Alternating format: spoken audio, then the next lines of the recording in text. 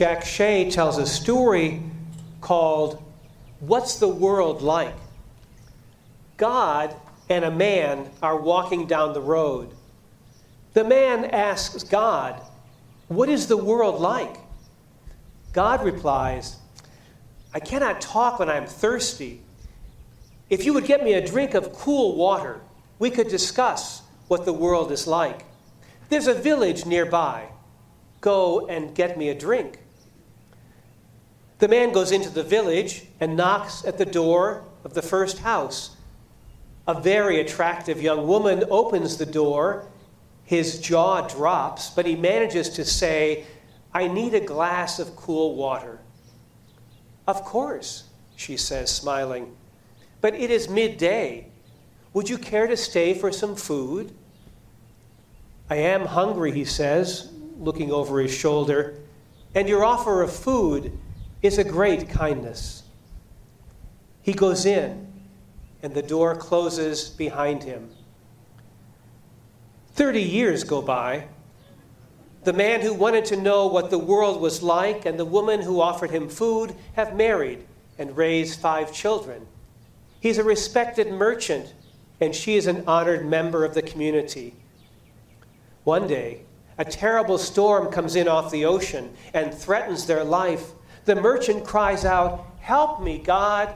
And a voice from the midst of the storm says, "Where's my cup of cold water?"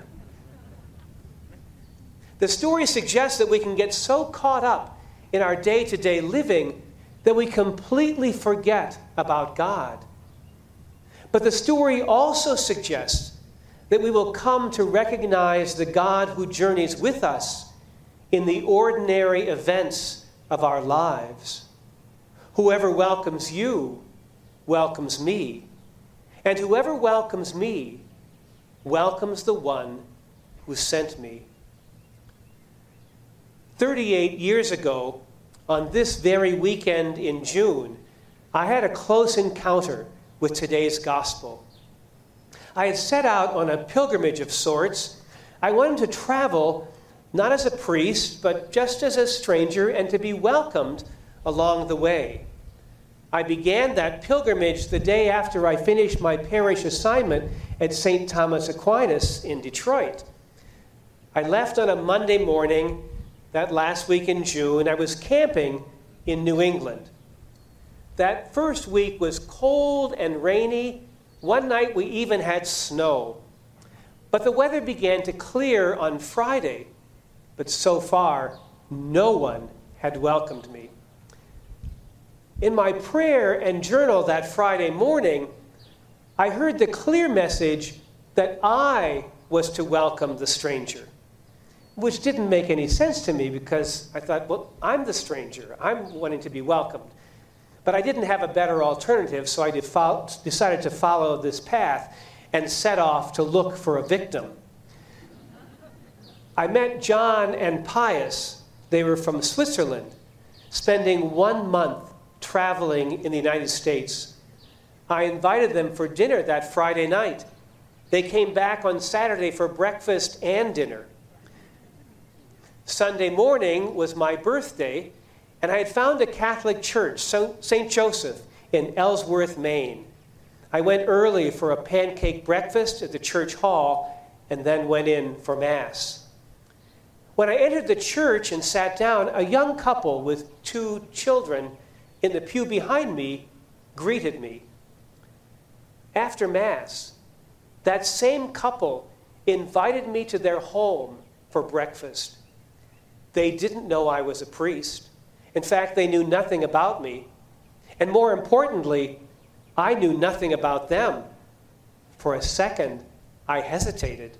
Here was the answer to my prayer, and I almost said no. It's like the parable of the Last Judgment at the end of Matthew's Gospel. We're always surprised by the hidden presence of God. I was hungry, and you gave me food. I was thirsty, and you gave me a cup of cold water. I was a stranger, and you welcomed me. And they said to him, "Lord, when did we see you and give you something to eat or drink? When did we see you, a stranger, and welcome you.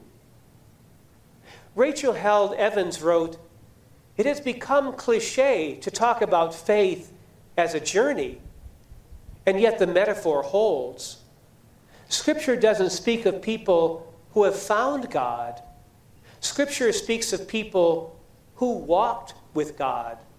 This is a keep moving, one foot in front of the other, who knows what's next deal, and you never exactly arrive.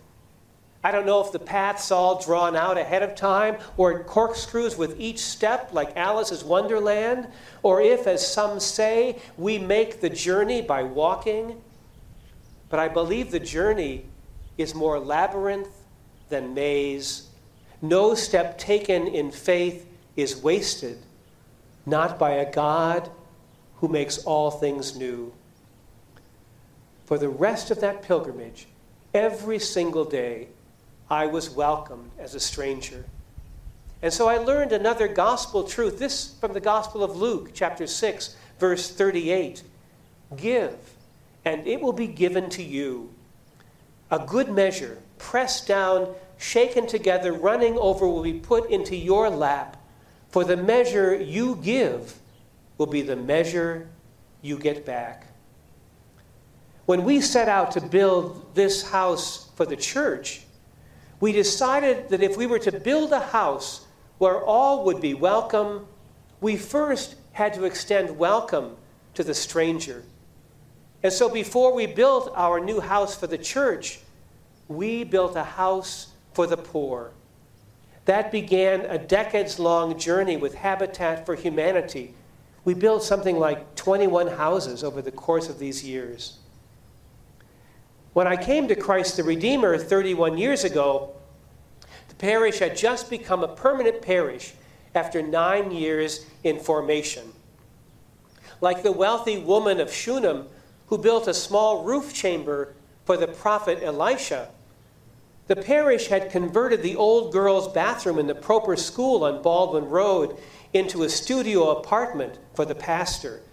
I lived in that apartment for a few months until the Gingell House was completed. The Gingell House had been moved across Baldwin Road and was being renovated. Some women of the parish had taken on the project of stripping off the old paint and refinishing all the wood trim in the house. On one of my early visits to the parish before I became pastor, the parish secretary, Sandy Petrello, invited me to go over and see the house. She said, and I quote, "The women are stripping in the Gingell House." I wasn't quite sure what to expect when I walked into the house that day. In welcoming the stranger, both are blessed. The Shunem woman welcomed the prophet and provided for his needs. She, in turn, welcomed the child that she had longed for.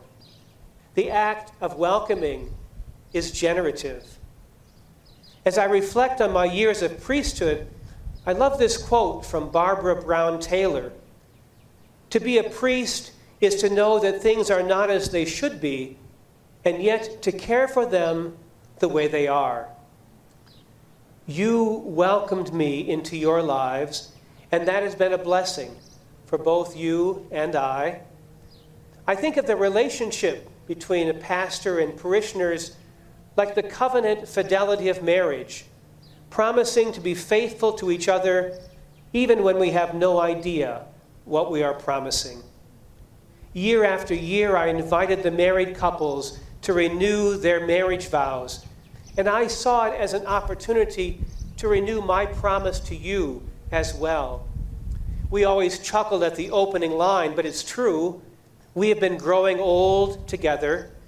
We have together seen good times and bad, sickness and health. I have watched your children grow. I have seen love deepen, and I know for sure that I am deeply loved. When I left St. Thomas Aquinas, the grade school children gave me a plant as a farewell gift. In response, I said to the children, as I watch this plant grow, I'll think of all the ways that you children are growing in wisdom, grace, and knowledge. And one little boy shouted out from the back of the church, "Don't forget to grow yourself." Madeleine L'Engle said, "The great thing about getting older is that you don't lose all the other ages you've been." Our lives have been changed by our time together, and while it is time for me to say goodbye, nothing of what we have shared together is lost. Last Sunday, my classmate, Father Mike Vershave, said goodbye to his church in Lake Orion and reminded them that goodbye is a blessing. Originally, God be with ye. In French, adieu, adieu, adieu vous commande, I commend you to God. In Spanish, adios, to God. Whoever welcomes you welcomes me, and whoever welcomes me welcomes the one who sent me. Thank you for opening the door and welcoming me in.